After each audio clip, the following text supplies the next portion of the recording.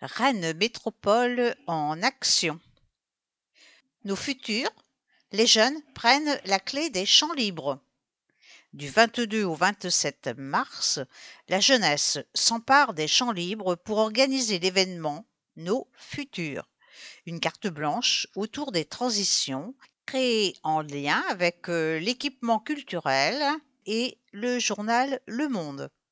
En quoi consiste-t-il? Que pourra-t-on y faire? Rencontre avec Juliette Verde, étudiante à Sciences Po Rennes qui participe à son organisation. Nos futurs, qu'est-ce que c'est et comment est née l'idée? À l'origine, l'idée vient des champs libres et du journal Le Monde qui voulait encourager la création d'un événement porté par les jeunes. Leur laisser la parole. Les champs libres nous ont donc invités à l'organiser. Nous sommes partis sur l'idée de parler des transitions sociales, écologiques et numériques. Nous sommes une trentaine environ. Il y a des étudiants de Sciences Po, des étudiants en graphisme, en communication, mais aussi des lycéens du Conseil régional des jeunes. Et c'est important de le préciser, même si cet événement fait par les jeunes, il ne s'adresse pas aux jeunes. Les transitions, cela concerne tout le monde. Concrètement, qu'est-ce qu'on y fera? On a souhaité aborder le sujet des transitions de façon festive, pas de façon fataliste. On a donc imaginé des formats originaux, participatifs, avec beaucoup d'invités et qui seront complétés par quelques autres un peu plus classiques. On aura par exemple des ateliers dits, DIY, pour Do it yourself, fais-le toi-même, des scènes ouvertes ou encore un bar où les gens pourront goûter la nourriture du futur.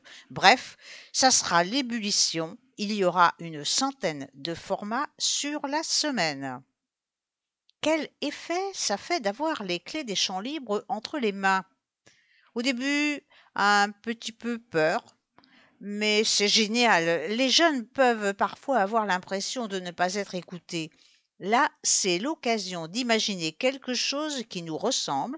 C'est un réel espace de liberté et d'expression.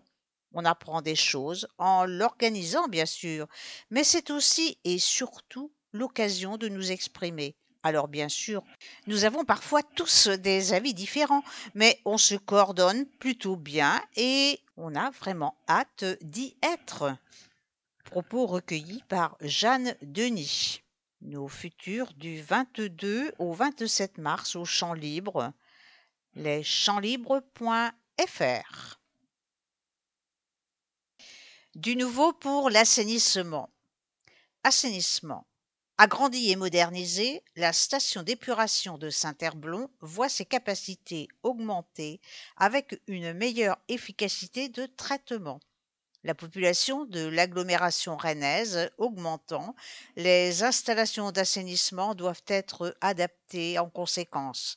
Construite en 2005, la station de Saint-Herblain était dimensionnée à ses débuts pour traiter les eaux usées de 32 000 équivalents habitants, EH. Après plus de 2 ans de travaux et 6,2 millions d'euros d'investissement, l'équipement affiche désormais une capacité de traitement supérieure à 50 000 EH. Cette station, à laquelle 10 communes sont raccordées, est désormais la deuxième station la plus importante de l'agglomération rennaise. Traitement biologique. Les travaux ont servi à construire une troisième filière de traitement biologique comprenant 2 bassins d'aération et de clarification, un nouveau bâtiment d'exploitation équipé d'une unité désodorisation a été mis en service. Au bout de la chaîne, un système de traitement permet d'améliorer la qualité des eaux avant leur rejet dans la sèche, en particulier la destruction des matières en suspension et du phosphore. Un système de ventilation pourvu d'une haute cheminée 12 mètres disperse l'air extrait de la serre de séchage des boues. Propos recueillis par Olivier Brovelli. Accession sociale. Programmes immobiliers. Rennes Métroplole plafonne les prix de vente des logements pour des ménages bénéficiaires du prêt à taux zéro, PTZ. 3 dispositifs liés notamment au niveau de ressources sont proposés. Le bail réel solidaire, l'allocation-accession et l'accession maîtrisée. Mordel. Zac du Val-Sermon, hameau du Sermon. Un projet innovant d'habitat concertatif, 13 maisons de 4 et 5 pièces. Des ateliers participatifs permettront de réfléchir à l'organisation des espaces de vie personnels et des espaces communs, buanderie, salle d'activité, jardin partagé, etc., pour bien vivre ensemble tout en respectant un budget défini.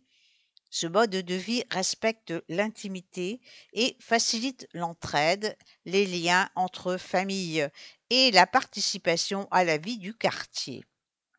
L'organisation des 13 maisons est pensée sous la forme d'un hameau où chacun bénéficie de l'intimité de sa parcelle ainsi que d'espaces communs, entrées partagées, jardin et local de vie collectif, programme vendu en location-accession. Contact Néotoa 02 23 48 80 00.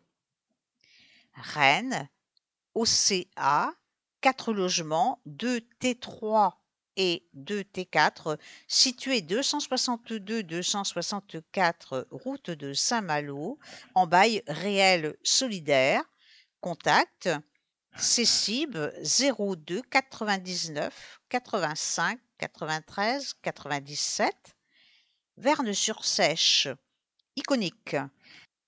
11 appartements du 2 au 4 pièces, 4T2, 4T3 et 3T4, répartis dans un collectif de 21 logements sur 3 étages avec ascenseur, rue de la Libération.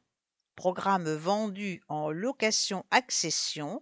Contact Néotoa 02 23 48 80 00.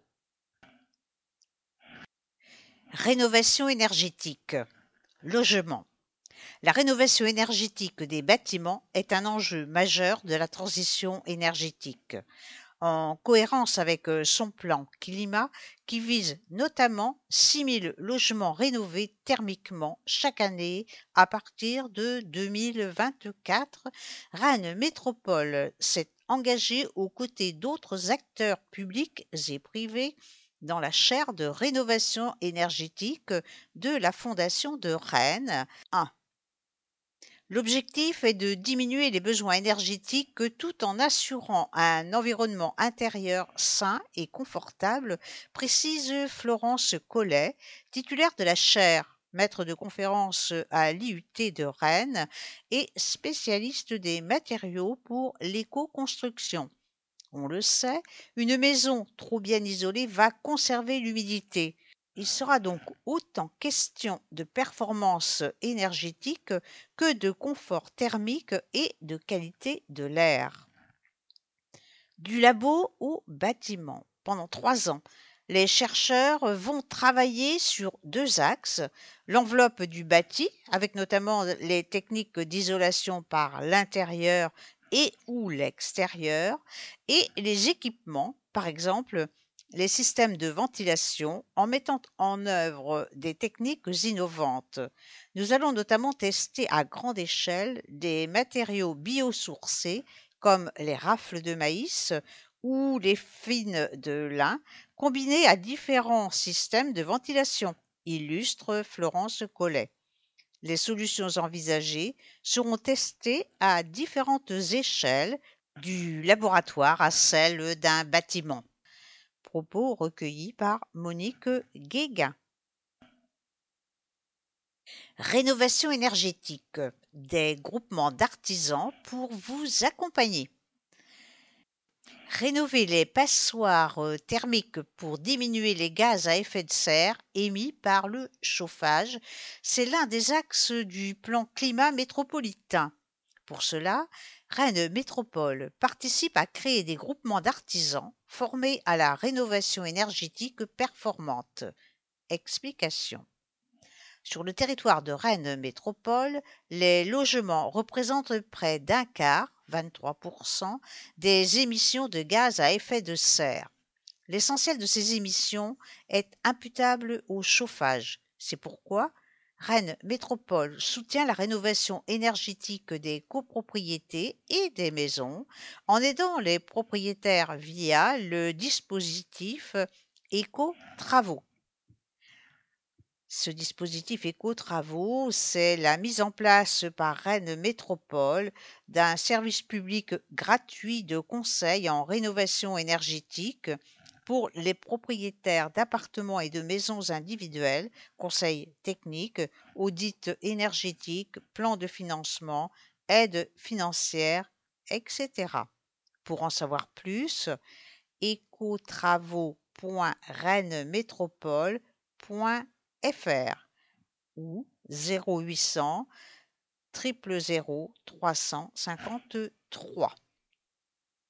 En parallèle, et toujours dans le but d'inciter à la rénovation énergétique, la métropole s'est engagée depuis 1 an dans une nouvelle expérimentation conjointement avec 2 autres collectivités, Rochauffé Communauté et Liffré-Cormier Communauté, baptisée DoRémy, pour dispositif opérationnel de la rénovation énergétique en maison individuelle. Ce dispositif national vise à créer des groupements d'artisans spécialisés dans la rénovation énergétique. Le but, proposer aux ménages des rénovations performantes et clés en main avec un groupement d'artisans unique formé à ce type de chantier qui coordonne l'intervention des différents corps de métier. Le pilotage du dispositif a été confié à l'Agence locale de l'énergie et du climat du pays de Rennes, ALEC, avec un accompagnement de l'agence d'Orémy Grand Ouest. Garantir un résultat optimal. Émeric Falla, directeur de l'entreprise artisanale EFMP35, implantée à Pompéan et spécialisée dans l'isolation thermique par l'intérieur, plaquiste, fait partie du premier groupement d'artisans ainsi constitué aux côtés d'une entreprise de menuiserie extérieure, d'un installateur de VMC, d'un artisan spécialisé dans le chauffage et l'électricité et d'une entreprise d'isolation thermique par l'extérieur. Même si l'aventure démarre seulement, il se montre très enthousiaste. Au-delà de la formation, ce qui est intéressant avec DoRémy, c'est de faire une rénovation globale avec beaucoup d'interactions entre les différents corps de métier. Grâce au groupement d'artisans constitués, on dialogue beaucoup plus que sur la plupart des chantiers, ce qui permet de mieux se coordonner et d'anticiper les problématiques potentielles. Pour chaque projet, l'une des entreprises assure le pilotage pour que le client ait un interlocuteur principal, ce qui ne l'empêche pas, bien sûr, de solliciter directement les autres artisans. On définit en équipe les objectifs à atteindre. Le fil conducteur, c'est vraiment de travailler ensemble en bonne intelligence, ce qui facilite l'intervention des uns et des autres et offre aux clients la garantie d'une bonne qualité de travail et d'un résultat optimal. L'objectif de Rennes Métropole et de ses partenaires est de créer 5 groupements d'artisans qui bénéficieront d'une formation en salle et lors de chantiers pilotes. Propos recueillis par Pierre Mathieu de Fossé. Pour en savoir plus, ALEC, ALEC, du pays de Rennes, 02 99 35 83 50 ou ange-marie.desbois@alec ville-rennes.org. Des initiatives solidaires primées. Solidarité. Pourquoi acheter 2 chaussures quand on n'en a besoin que d'une seule? Comment se préparer à la conduite sans être accompagné? Comment utiliser les mobilités douces pour sa micro-entreprise? Ou participer à des collectes de biodéchets sans se déplacer?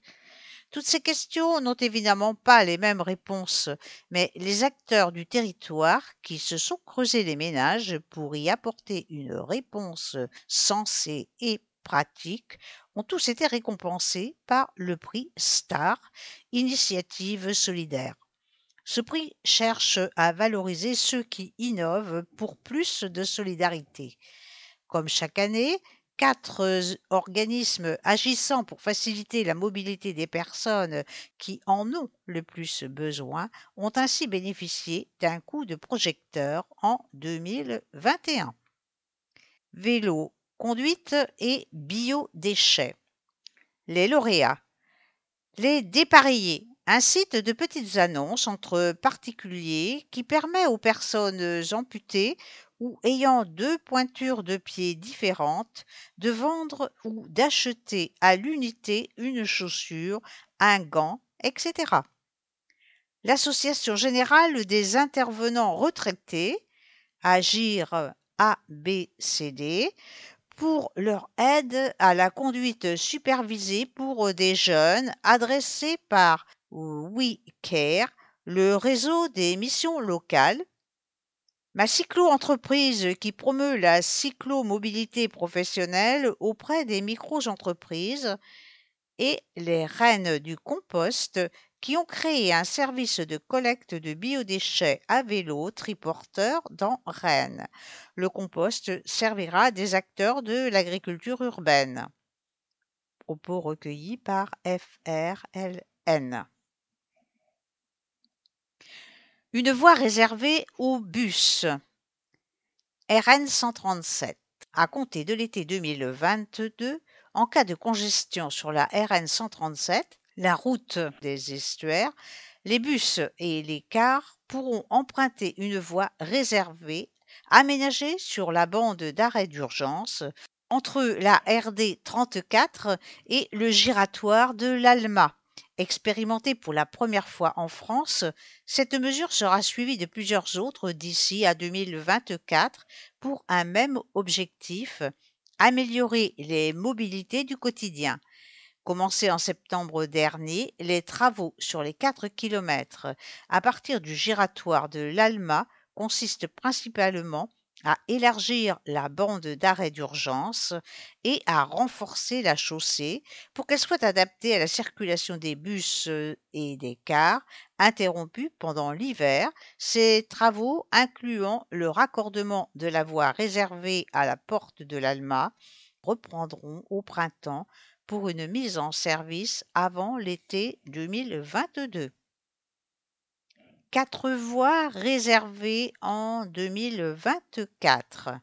D'ici à 2024, 3 autres voies réservées au transport collectif seront progressivement aménagées sur la RN 24, route de Lorient, la RD 137, route de Saint-Malo, puis la RD 175 en direction de Béton. Objectif: favoriser les modes de transports alternatifs à la voiture solo en rendant les lignes de transport en commun plus performantes avec notamment des temps de parcours réguliers.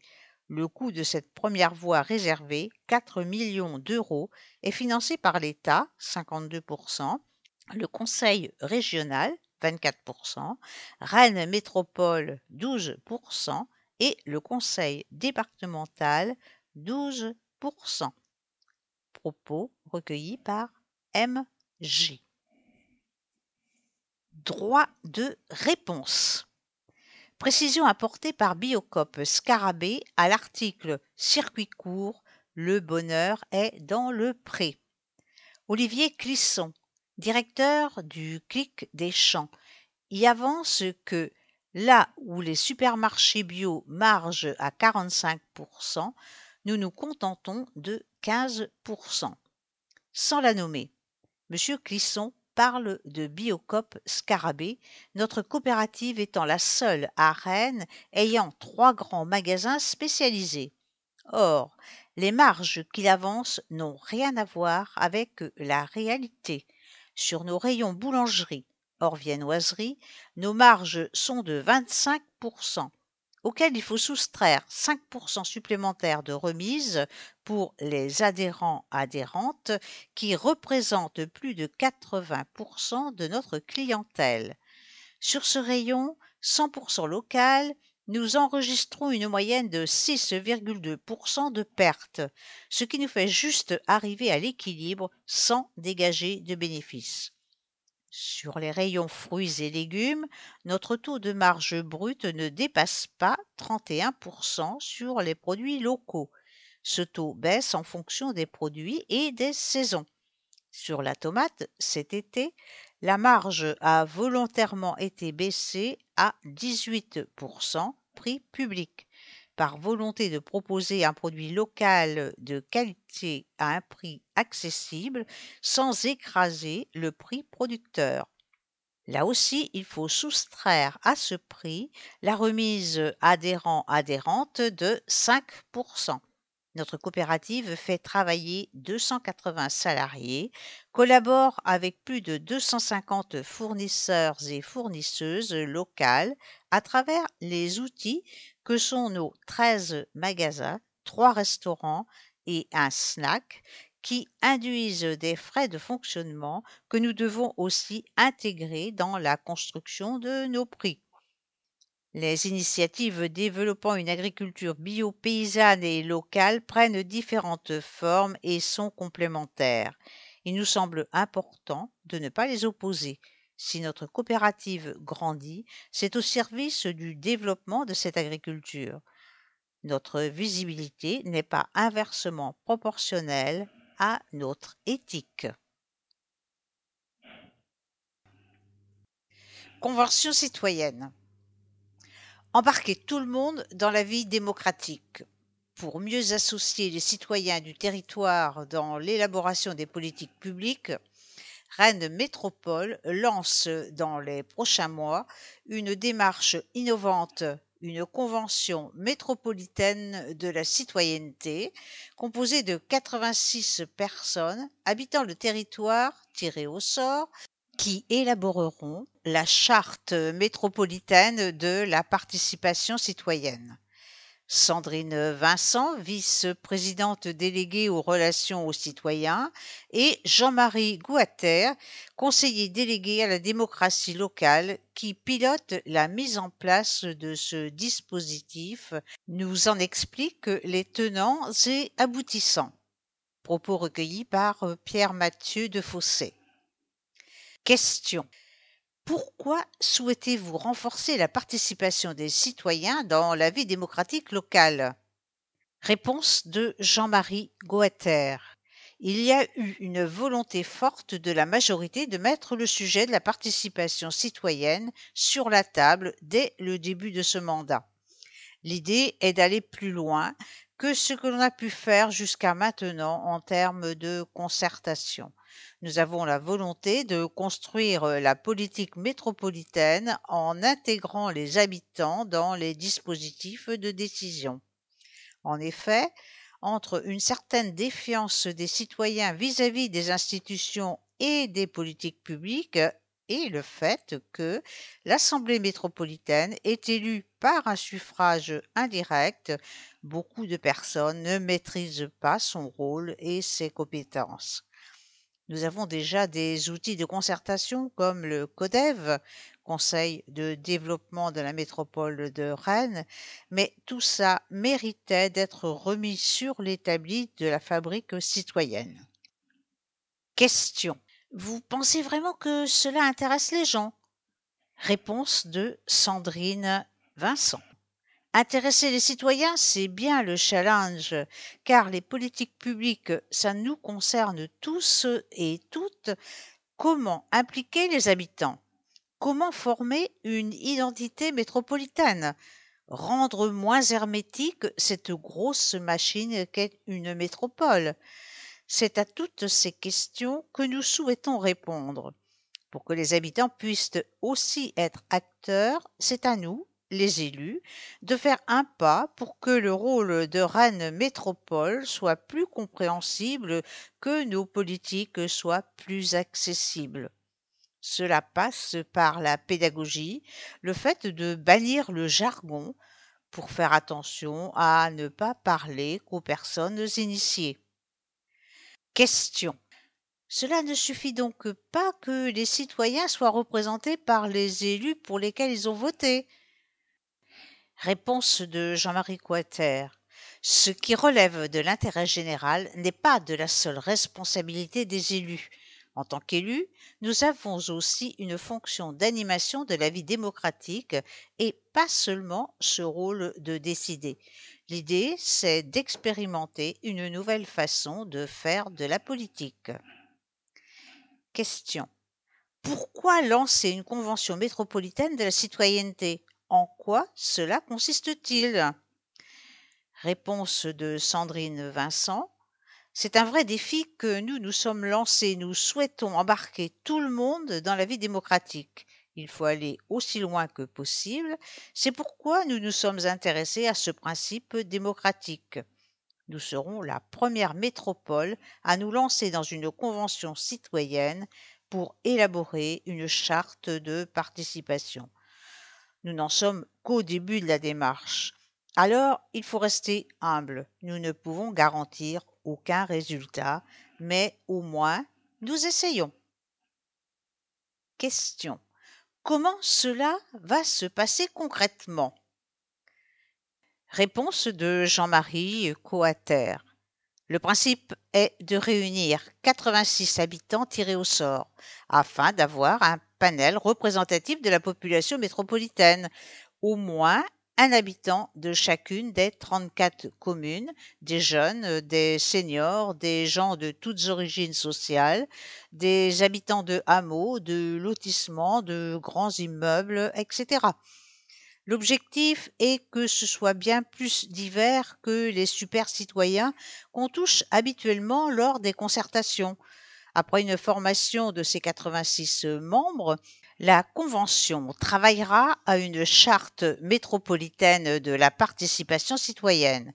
Ce document comportera des engagements concrets et sera évalué chaque année. Il pourra évoluer au fil du temps et de l'expérience acquise.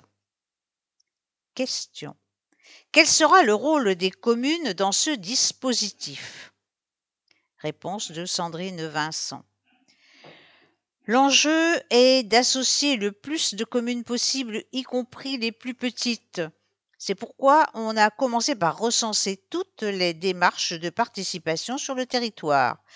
On proposera prochainement aux communes d'utiliser le site de la fabrique citoyenne créé par la ville de Rennes dans un souci d'offrir un outil mutualisé qui puisse servir à tous.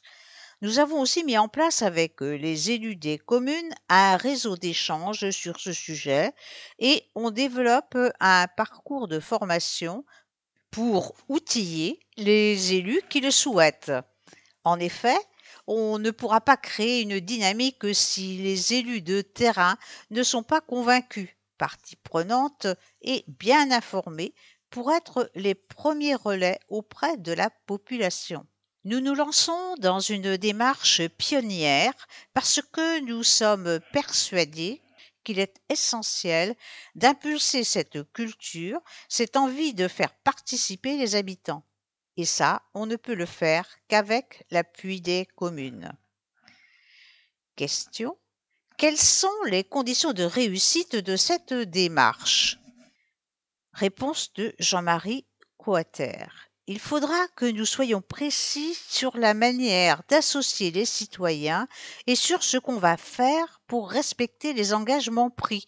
Nous devons être d'une transparence totale sur tout le processus. Pour cela, nous faisons appel à une structure indépendante qui va mener cette démarche. C'est une garantie d'équité, d'éthique, de transparence des débats. Nous prévoyons aussi d'indemniser les conventionnaires pour limiter les filtres à la participation. Enfin, ce travail sera mené sous la houlette de la Commission nationale du débat public, CNDP, qui contrôlera la conformité du processus, le respect des engagements pris et le fait que les propositions soient appliquées. Pour être tenu au courant de l'actualité de la participation métropolitaine, inscrivez-vous à la nouvelle newsletter trimestrielle link.infini.fr/métro citoyenne. Participation des habitants sous quelle forme? Boîte à idées, questionnaire, etc. De nouveaux outils visant à favoriser l'expression et la participation des habitants sont expérimentés en France depuis une vingtaine d'années par les collectivités locales, comme le budget participatif. Mis en œuvre par plusieurs grandes villes, dont Rennes, il est plébiscité par de plus en plus de communes, Champy, Saint-Jacques-de-la-Lande, etc. La métropole de Grenoble a mis en place récemment le principe d'interpellation citoyenne permettant de saisir les élus sur un sujet soutenu par au moins 6 000 habitants. Dans le même esprit, la ville de Strasbourg propose un système de pétition pour défendre un projet proposé par un habitant non élu s'il recueille au moins 2800 signatures en 6 mois. À Rennes, un jury citoyen vient de rendre son avis pour découvrir la Vilaine, en lieu et place de l'actuel parking, la mise en œuvre de nouveaux outils d'information des habitants sur les projets portés par Rennes Métroplole, des propositions d'évolution de ceux qui existent déjà pourront également émerger de cette consultation citoyenne. Le calendrier. Mars. Tirage au sort des membres de la Convention citoyenne. Avril. Installation de la Convention, formation des membres. D'avril à juin, session de travail de la Convention et concertation du grand public. Septembre, vote de la charte de la participation citoyenne en conseil métropolitain. Sur ce numéro sont présentées les deux affiches qui font part de ces événements, l'une très colorée en rouge et vert avec comme titre « Nos futurs » du 22 au 27 mars 2022. La parole à la relève. Et la seconde qui a pour titre « Engageons-nous dans l'initiative citoyenne européenne rennaise » avec des visages stylisés et des bulles de réflexion. Je veux participer aux lois européennes. J'agis sur les questions qui me tiennent à cœur. Je fais entendre ma voix. Et cette information de la fabrique citoyenne, proposez vos idées, rejoignez le projet. Inscription aux ateliers sur fabriquecitoyenne.rennes.fr. Une métropole amie des aînés. En 2040, on estime que 19% de la population de la métropole aura plus de 65 ans contre 15% aujourd'hui, soit près d'un habitant sur 5. Bien sûr, les besoins des seniors diffèrent en fonction de leur âge, leur état de santé, leur lieu d'habitation ou encore leur autonomie. Pour autant, les politiques publiques doivent mieux les prendre en compte. C'est pourquoi Rennes Métropole s'est engagée dans une démarche pour devenir une métropole amie des aînés. Explication d'Anne Lefloc, vice-présidente déléguée à la proximité, l'accessibilité, la politique des temps et l'innovation sociale. Propos recueillis par Françoise Rouxel-Lenigène. Comment prendre en compte les effets du vieillissement de la population? La société est en train de vieillir, c'est un fait. Il nous appartient donc de savoir comment nous allons nous adapter à la situation. L'idée est d'avoir un regard pour les seniors dans chaque aménagement réalisé. Et cela est utile pour tout le monde. Quand on adapte une chaussée ou un trottoir à une personne avec un équilibre précaire, on l'adapte aussi pour l'assistante maternelle avec sa poussette, 3 places, etc. Rennes Métropole veut devenir amie des aînés, c'est-à-dire la métropole prend déjà en compte le vieillissement dans ses programmes d'habitat adapté ou pour la mobilité des personnes à mobilité réduite, par exemple. Mais il s'agit de savoir comment mieux répondre aux besoins et aux attentes des plus âgés dans toutes les politiques publiques qu'elle mène. Pour cela, le réseau francophone des villes amies des aînés auquel Rennes Métropole adhère est intéressant car il propose une méthodologie. Quels en sont les principes? La démarche se base sur un diagnostic réalisé auprès des habitants et des partenaires qui sera lancé au printemps dans 14 communes représentatives de la diversité des lieux de vie dans la métropole, choisis en fonction de leur taille, de la part des habitants âgés et des différents types de logements. Nous partons donc du terrain. Nous allons donner la parole aux habitants, aînés ou aidants, et les interroger sur leur mode de vie. Le diagnostic comporte aussi une concertation auprès de nos partenaires intervenant dans des domaines variés tels que l'habitat, les déplacements, l'aménagement comme Keolis ou Archipel Habitat. Et ensuite, qu'est-il prévu?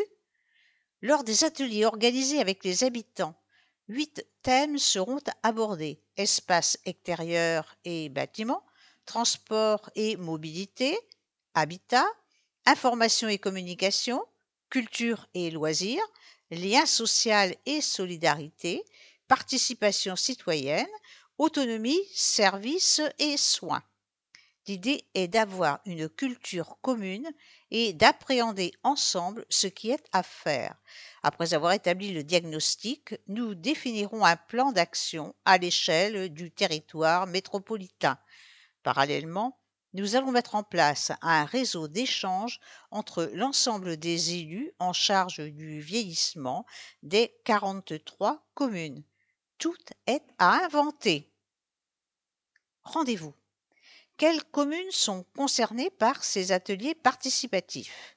Assigné, Bourg-Barré, Bru, Chevigné, Cornu, La Chapelle-Thouareau, Mignac-sous-Bécherel, Noyal-Châtillon-sur-Seiche, Parthenay de Bretagne, L'Heureux, Romilly, Saint-Armel, Saint-Grégoire et Vezin-le-Coquet. Pour participer à ces ateliers qui se dérouleront au printemps, rapprochez-vous de votre mairie. À noter, dans la métropole, 4 communes sont déjà engagées dans le dispositif des villes amies des aînés: Béton, Chartres de Bretagne, L'Heureux et Rennes.